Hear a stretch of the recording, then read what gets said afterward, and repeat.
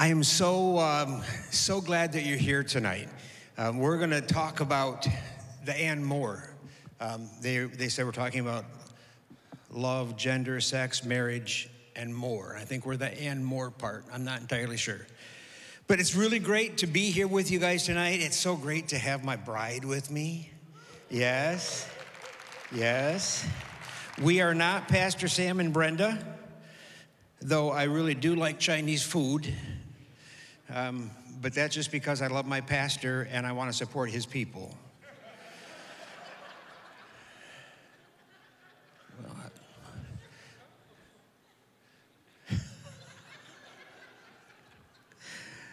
The really funny thing is that we really have no idea what's going to happen from here.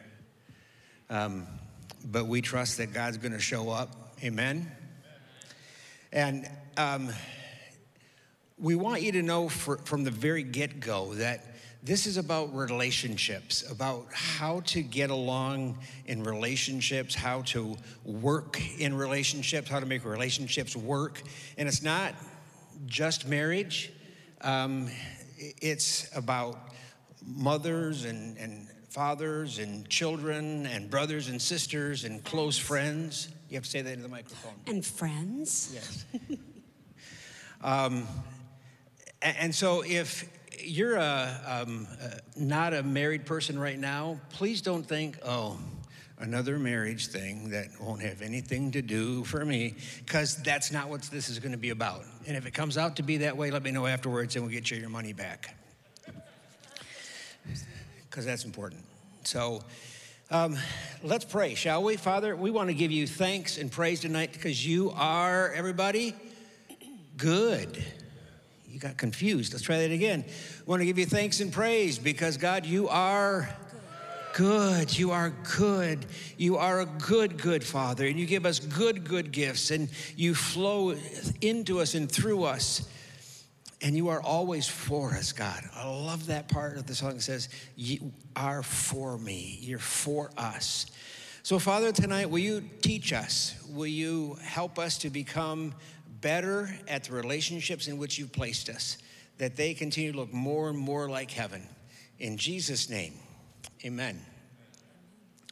Well, tonight we're going to start, and we do want to pull back the curtain just a little bit and talk to you some about things we've learned the hard way along the way. I would encourage you, if you have the app, to open up Thrive at the very bottom in the middle and go to the notes page, just simply because we've got a lot of material we want to share with you, especially later, and it's going to be fastest if you can fill in some blanks. And if you get the wrong answer, I love that about the app. It fills in the right answer for you. So it's idiot-proof. Trust me, I know this. And we're going to start tonight with, down through the decades, what's become known as the Hebrew note incident. So one of the biggest arguments Ken and I had, still to this day, after 40 some, I don't know, seven, I don't know. What year is this? 2022, 45. 5. Wow, this is going to cost you later. I should know this, but I don't. We were newlyweds. Ken was in seminary, and he was in our apartment studying one evening, and I went out with some other wives to a Bible study, I think. And when I came home, Ken was in bed. Oh, see, now you're not getting this. We were newlyweds. We were in seminary. I went out with my friends. When I came home, I should have been waiting by the door. Ken was in bed. I know. See how silly it sounds now. But back then, I was a little, newlywed wife, and I don't think we had ever made that a rule. But in my head, in my heart, it was a rule. And I was astonished. I think we'd been married about 6 months, and he had never gone to bed without me. So I went in there to the bedroom, and I said, "What happened? Why were you in bed?" And he said something to me like, "I left you a note on the door." I thought, I walked through the door. I didn't see a note. So I went back out there, I looked all around. I looked on the ground to see if it had fallen. There was no note. Back to the bedroom. There's no note on the door. I'm getting angry now. And he said, yes, there is. It has the little marks all over it. Back out I go. I'm looking for that note. It's like, okay, Ken is not a liar. If he says there's a note, there's a note. I'm looking to see if it's behind the couch. Exhaustive search. I come back out. There is no note out there. What is going on? What are you talking about? And this is when I woke up. Yeah, we had our biggest fight, and I slept through most of it.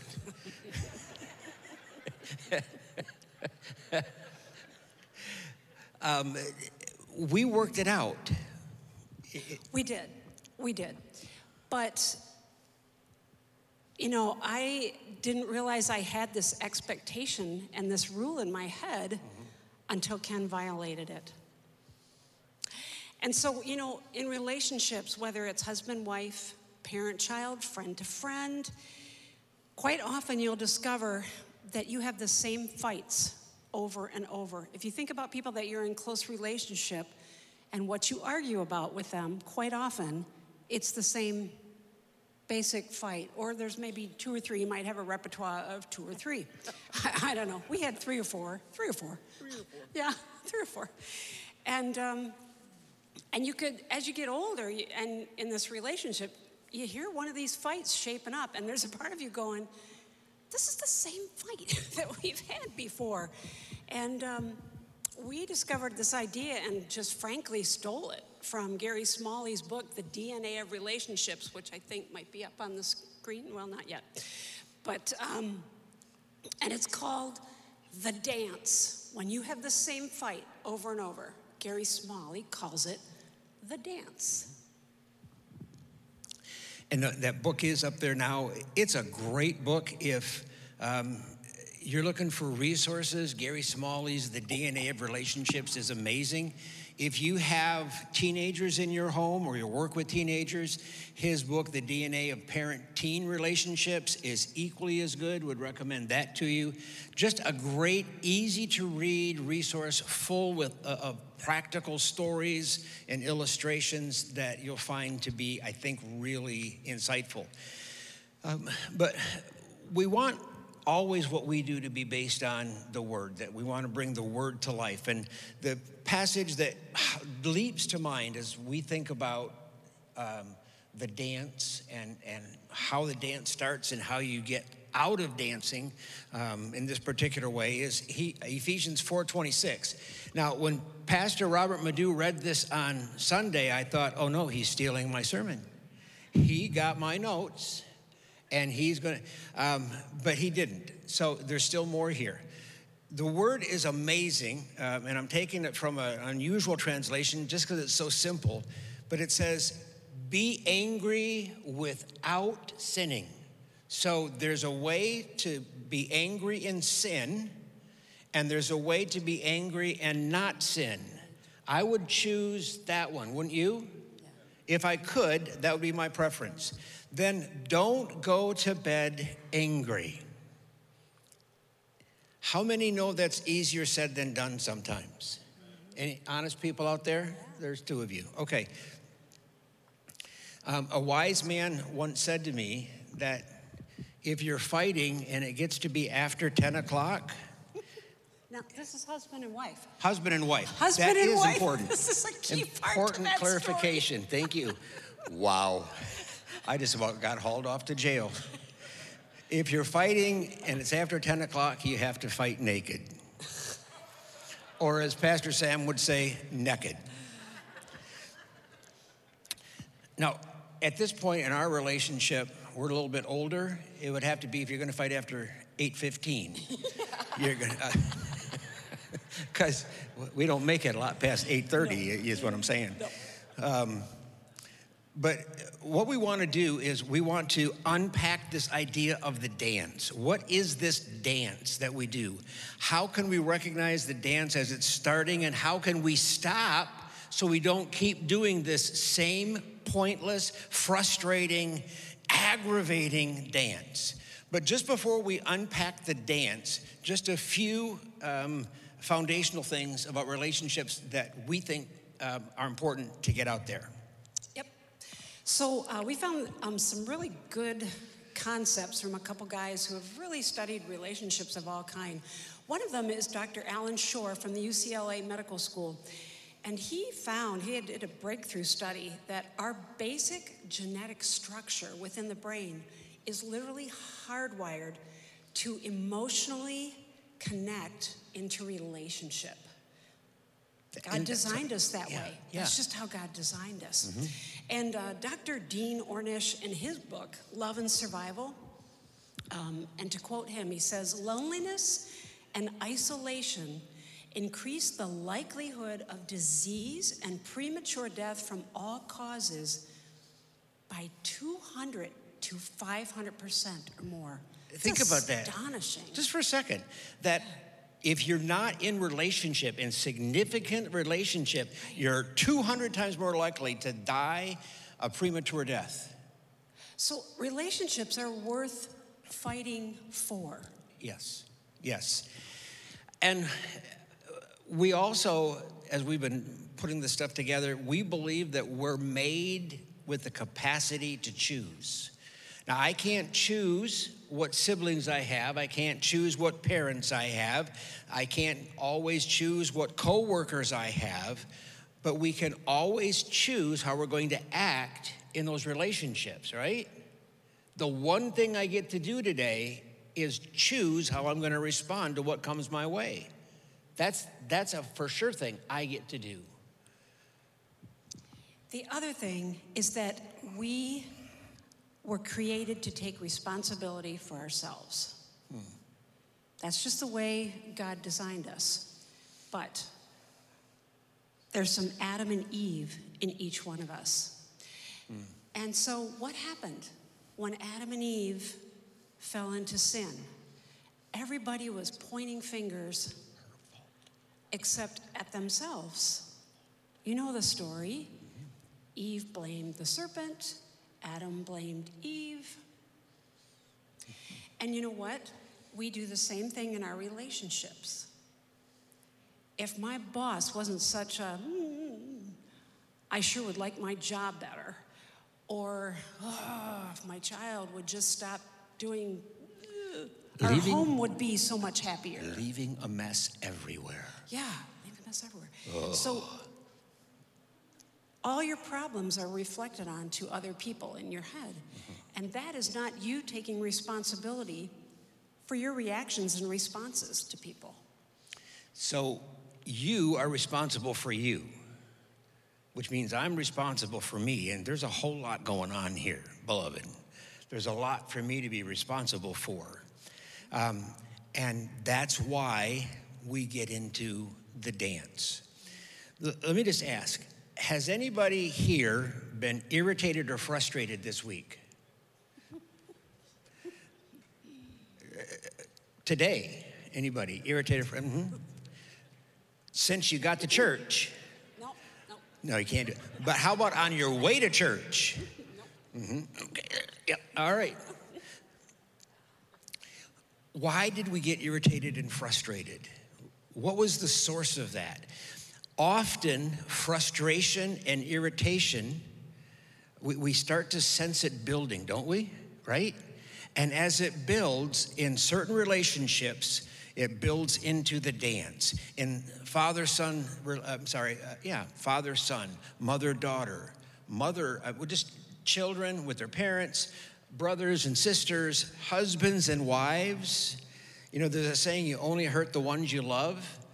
And it seems that we typically have more grace and more patience for the people that get us angry and frustrated all day, right?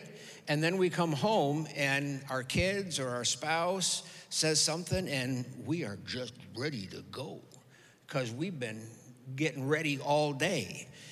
The anger and frustration that we have, you begin to feel it building up. And she says something, and you think, I just knew you were going to say that. And I don't like that you just said that.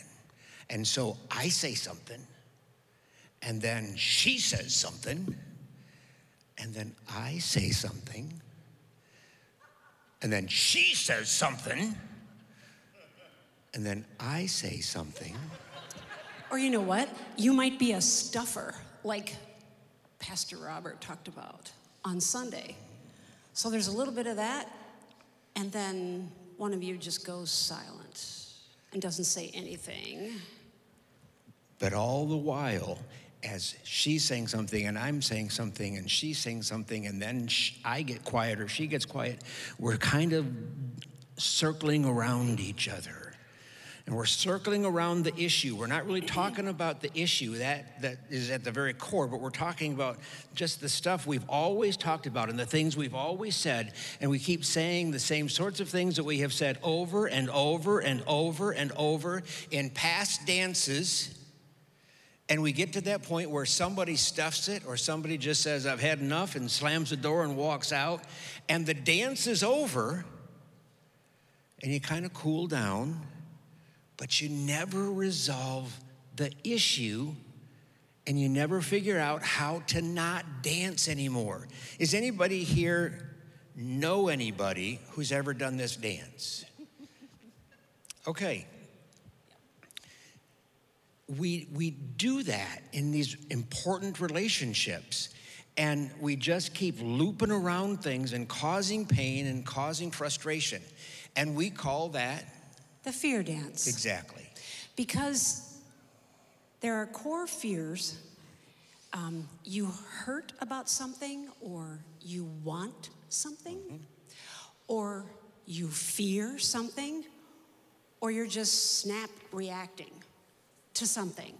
And a lot of times it goes in that order. You know, Yeah.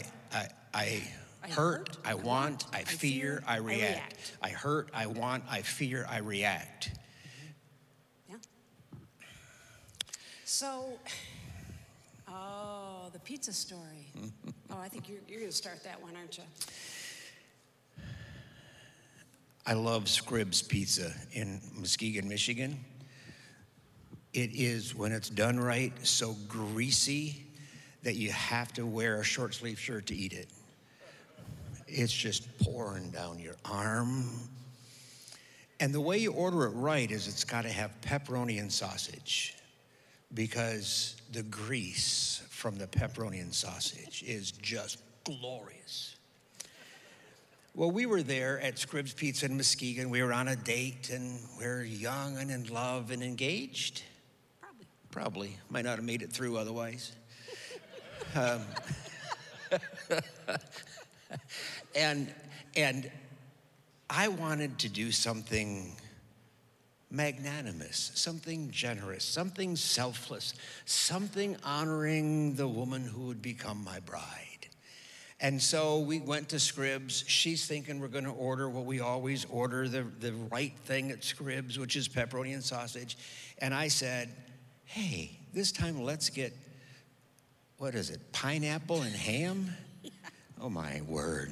Ham and pineapple. Yeah. Ham and, that's good. Who said that? See, that's good. All right. That's good pizza. I've got right your there. name written down. So anyway, I said, let's have ham and pepperoni. Ham and pineapple. Yeah. Let's have ham and pineapple. And she says, no, I don't want to have ham and pineapple. When we come to Scrib's, we always do the pepperoni and sausage. And I'm trying to be nice. So I'm saying, no, let's not do the pepperoni and sausage tonight. Let's do the pineapple and ham and pineapple. I can't even say it. I know. It's just disturbing. And this is all in hissed whispers, too, because the little guy behind the counter is waiting for our order, and we're, Yes. you know, where he can't hear us, although I We think hope. he could. I don't know, I think he could. So what was happening there, in a minute, we're going to tell you about some Enneagram numbers. So for now, just remember that I am a 1 and Ken is a 3. I'm a 1, Ken's a 3. As a 1, I was trying to get us to order the right pizza. Which is what we always ordered. Because that's what we always ordered. And I knew that's what he liked the best, was the greasy pepperoni and sausage. And I didn't mind it. And I knew that he didn't like ham and pineapple. So I thought, this won't go well. He's going to eat a pizza he doesn't like. So that I was trying to get the right pizza. Ken is a 3. Ken was trying to make a grand gesture. So there we stood in the pizza place, and this poor guy is like, are these people ever going to order? I don't remember what we did get, actually. I don't think we did. I'm guessing. I think we left because we were so mad. That's right. Because we danced around those toppings enough that nobody was hungry anymore. These are the things that you want to really shed blood over, you know, what you put pizza on. I want you to know it was quiet in that car for a while. My goodness. So, another one that we've dubbed Sockapalooza. Sockapalooza. When we were young marrieds, this started right at the beginning, and I overlooked it for a while, and then I couldn't take it anymore. And by overlook it, she means she stuffed it. I stuffed it, which is unusual for me, but I did. I'm usually more volcanic. Anyway, Ken was just one of those people, you know, I will tell you, this one is just very, very intelligent, and usually his Listen to her. His mind is in just a lot of other places thinking, you know, neat stuff. And quite often when his mind would do that, he would leave dirty socks laying around the house. And I did not care for that.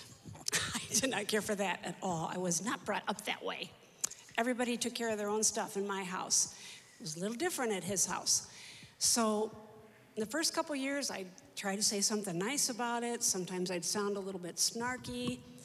The socks kept getting left around. And I always had to say something about, would you please pick up your socks? Dirty socks. And so it just became this huge thing until for some reason, I think I was just having a bad day. In my head, I just totally snapped. Because here I walked into the bedroom and everything was clean, and there were 2 pair of dirty socks on the floor. It's like I just launched inwardly.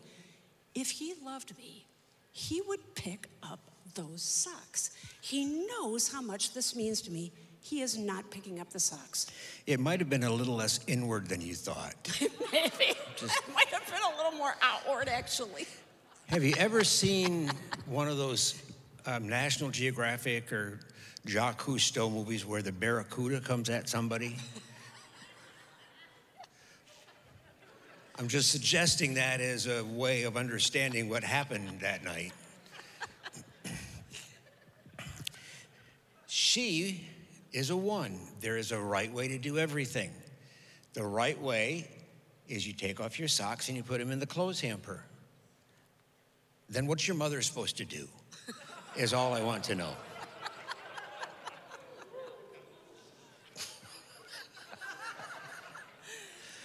Wow.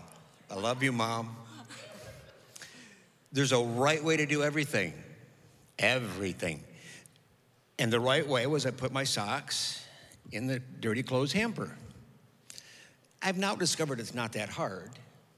And I've gotten quite good at it. Yes.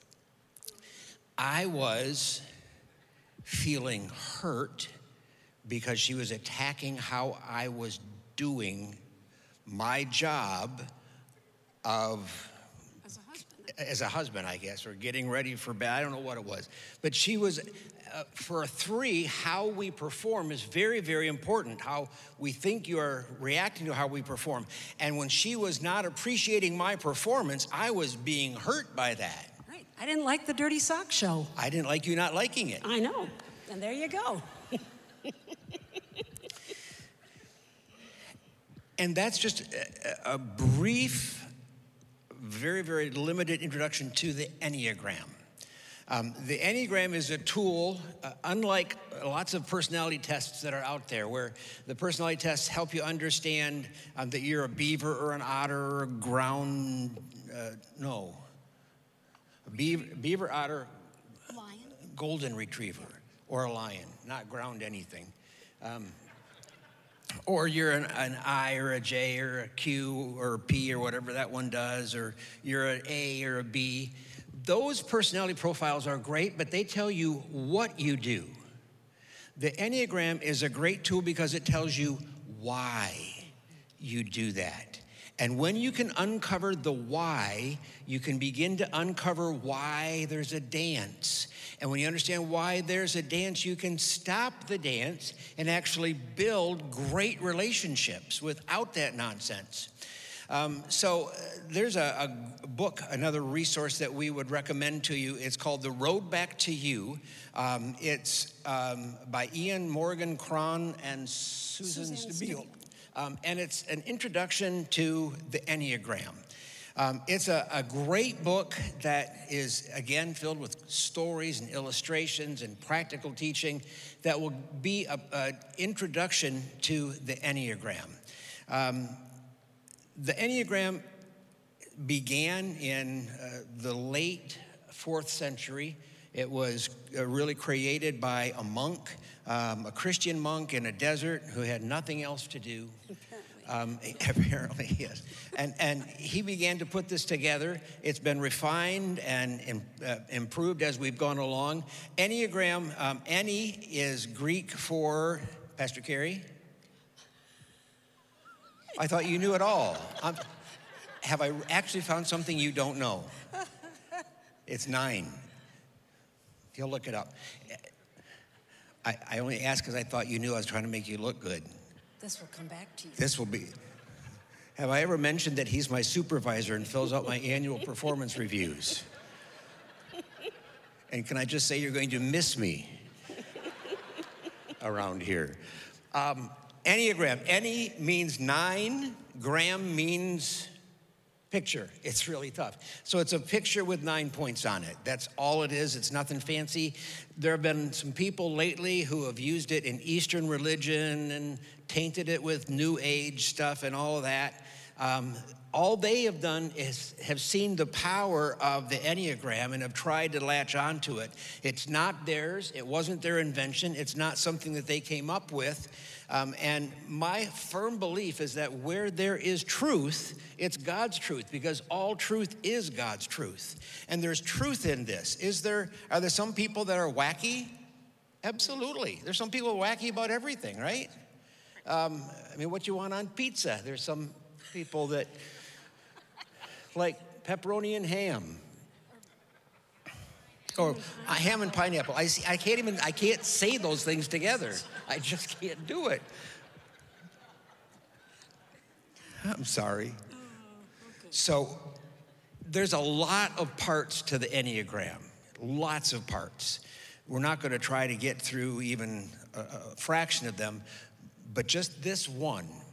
There's a significant help in the Enneagram to understand what is your core fear, understanding your core fear. Because remember, in the dance, it starts with, I hurt, I want, I fear, I react. So if I can understand what the fear is, if I can understand what Sharon's fear is, and she can understand what my fear is, and instead of playing off of those, we work with those, then we're going to be better at everything we do together. So we're going to talk about the 9 types of Enneagram, and we're going to do it about 1.5 minutes per type. Mark, get set, go. We're talking fast. All right. So I am a 1, as I told you, and 1s are moral perfectionists. And what we're going to do is give you a quote for each number that kind of describes it. So you might hear yourself and start to think, that might be me. And can I just say, yes. When you hear yourself, you probably won't like it. No. The place where you hear yourself most uncomfortably is probably who you are. Right. And it's the beginning of the door opening for you understanding, oh, that's what God wants to work on in my life. This is what God wants to work on in my life. We are moral perfectionists, and our quote is, from the time they get up until the time they lay down, 1s perceive a world filled with error and feel a duty to correct every wrong. It's a burden to bear. So our greatest fear is being wrong. The second Enneagram number is a 2. Very, very different from a 1. And we call 2s supportive advisors. What we say about 2s is they say about themselves, I want you to be happy. These are the people that will do anything for you. I want you to be happy, but I want to be the reason for that happiness. So their greatest fear is being unwanted or inconsequential or being rejected. See, as a 1, I don't care if you reject me. I know I'm right. So, whatever. But a 2, that's like catastrophic. Oh, that's horrible. Yeah, that's horrible. And for you not to recognize that I've done something nice for you, that's Yeah. just So, the very pit yeah. of despair So now for you're a gonna 2. do 3. I'm going to do the third one, which is type 3. Right. Yeah, I knew you'd start to catch on to that. Type 3 is the successful achiever. And as a 3, how you view what I do is very important. So I want to think that you think that I'm doing great.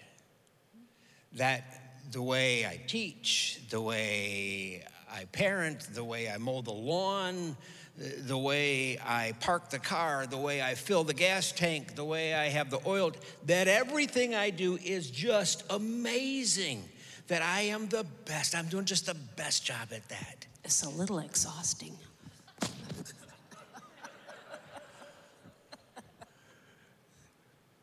We didn't drive together and we're not riding home together. I'm just going to say that. That may be good.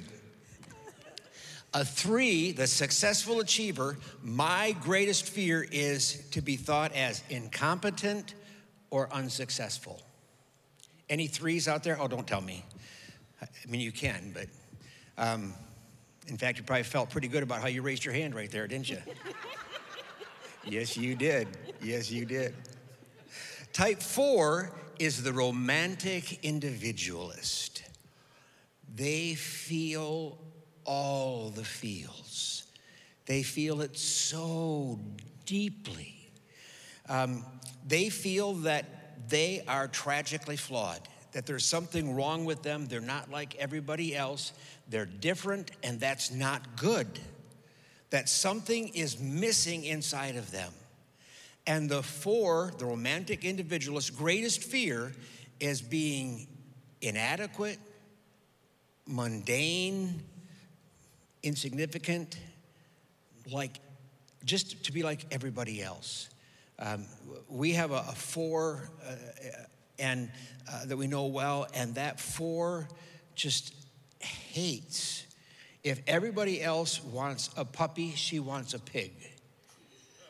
If everybody else wants to wear shorts, she wants to wear a dress, because she doesn't want to be like everybody else. Because if she's like everybody else, she doesn't matter. She's insignificant, inconsequential, so she needs to find a way to stand out. And then we get to number 5. We call number 5 the investigative thinker. These people love to study and read and research, and I mean, nothing makes them happier. What we say about them is, I think I am, therefore I am, I think. And honestly, that is like one of their most fun things to do, is just to disappear into something that really engages them and think and study and ponder. And I mean, that just makes them very, very happy. To go into all the horrible, meaningless minutia. Oh, but they like that. They do. They do. They love that. But their fear is that they are not capable, or they might be ignorant of something. Or perceived as ignorant. Or perceived as ignorant. That's a bit catastrophic for them. Yes. And then number 6, and interestingly enough, number 6 is the greatest majority of people in the world. I don't know the numbers, but a great majority of people are 6s, which is good. 6s are what we call loyal guardians. And their motto is, there's no harm in hoping for the best as long as you are really prepared for the worst. And that's just kind of how they roll. They are incredibly loyal people. You can always count on them. They will show up on time and they will do what they are told to do, and they will do it well. But their fear is not being secure where they are, not being able to count on others, or feeling like they're unsupported, that people keep pulling the rug out from under them. That's a no-go for them. They like things steady and dependable, and because that's what they are. And when people don't treat them that way, that's very scary for them. Mm-hmm. Then there's type 7, and we call them the entertaining optimist. As Peter Pan said, just think of happy things and your heart will fly on wings. Yes. 7s are probably some of the most fun people in the world. We have several 7s in our lives. They're always ready for the next adventure. They are very creative often, just ready to move on to the next new thing. But their fear is of being trapped, especially in routine, being bored or limited, or missing out on something fun. So, has anybody, and you don't have to raise your hand, but have you begun to see who you think you might be? Pick out a number that you think might be you, and do you relate to that fear? And do you see how if that fear is being played to, or that fear is starting to manifest, that you're going to need to react to that. And that fear then produces the dance. Again, as a 3, if I am not feeling like you're thinking that my performance is amazing, then I'm going to begin to feel unimportant, unworthy, unrecognized, and I'm going to work hard to make that feeling go away. Whatever it takes, I need that fear to go away. Does that make sense? All right, to one person, good. We go in baby steps. Type 8, the protective challenger. The type 8 is a person who really needs to have order. A type 8 is okay if they're not in charge, but whoever is in charge really better be doing a great job. Because if you're not doing a great job, the type 8 is pretty soon going to have you sitting on a chair, and they're going to take care of it. Their phrase would be, lead me, follow me, or get out the way. Because this is going to take place. We're going to do this. If we're going to do it well. So a type 8's fear would be being weak, being powerless, or being controlled. A type 8 will pick a fight in an empty room just for the fun of winning the argument. Know any type 8s? Mm-hmm. We have a type 3 who knows a type 8. Now, I've got to say, that could be an issue. At least I think that was your hand. Peaceful mediator is number 9. Peaceful mediator. These are, I don't want this to sound bad, so I shouldn't have said that. They are the lowest energy people of all of the Enneagram folk. They just want things to be quiet. They just want things to be peaceful. They just want things to be okay. They don't want anybody upset. They don't want any issues. They don't want any struggles. It doesn't mean they're not hard workers. Oh, no. But they're not going to invest a lot of energy in emotions. And they'll work hard as long as you're not asking them to create something, or don't ask them to go solve this problem. No. Tell them how to solve the problem. They'll go do it. Right. Their thing is, don't sweat the small stuff, and everything is small stuff. So don't sweat nothing. Their fear is being in tension or conflict or disagreement.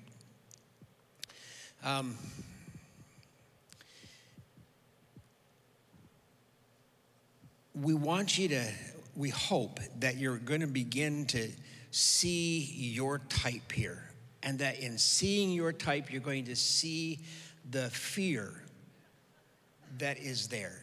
Because if you can get a handle on this is what I'm afraid of, then you can actually, even type 9s, please, try this. I promise. This is one time where a little bit of tension is worth it.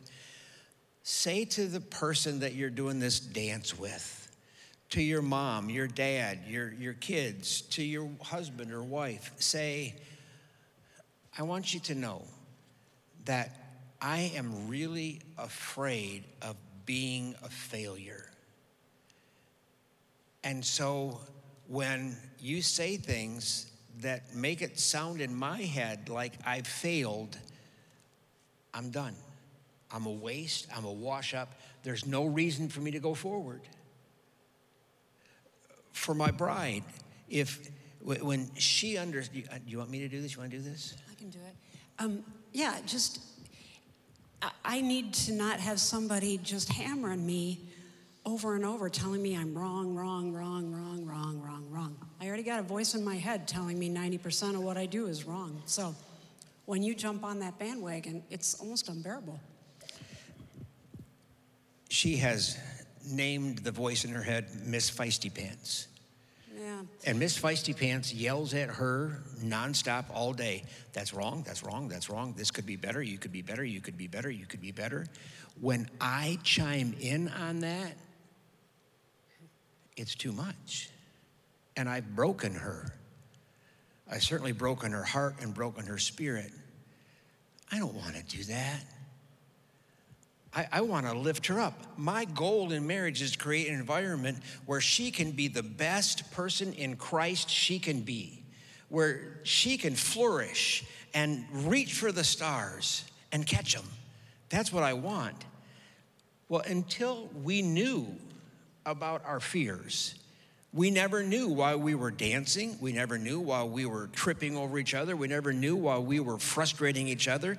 But once we came to understand that, it was like, oh. Exactly. You start framing the way you say things differently because your heart is tender, understanding. See, I'm not scared of a bad performance because I'm not a 3. So I usually laugh at my screw-ups, and I have to. There's so many, If I had any, I would. I know you would. I know you would. Anyway, once you start understanding the people in your life, and just a warning, don't run around saying, oh, you're such a 1 or you're such a 4.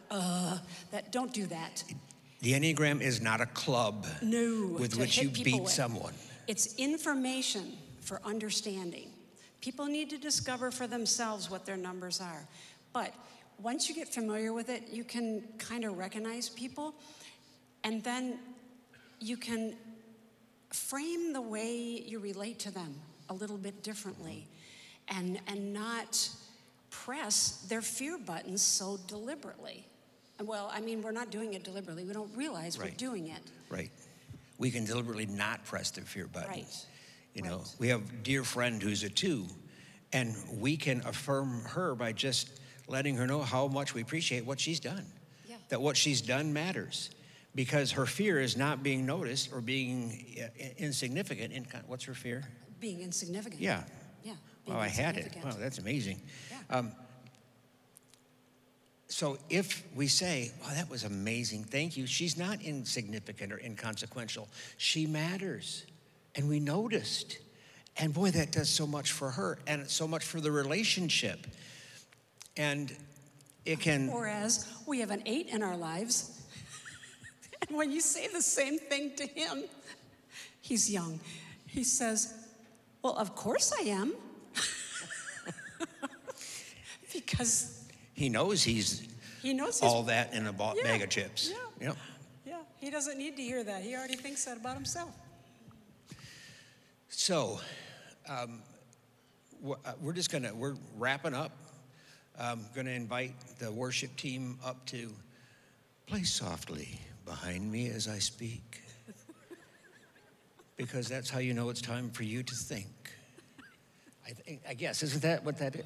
So, what we want to ask you to do right now is to see if you can identify in a positive, affirming, not clubbing them over the head way what I am and what a significant person in your life is. Now, you may be here with that significant person, in which case, during this time, we just want you to talk about it and to be honest and say, I think that I might be a 3.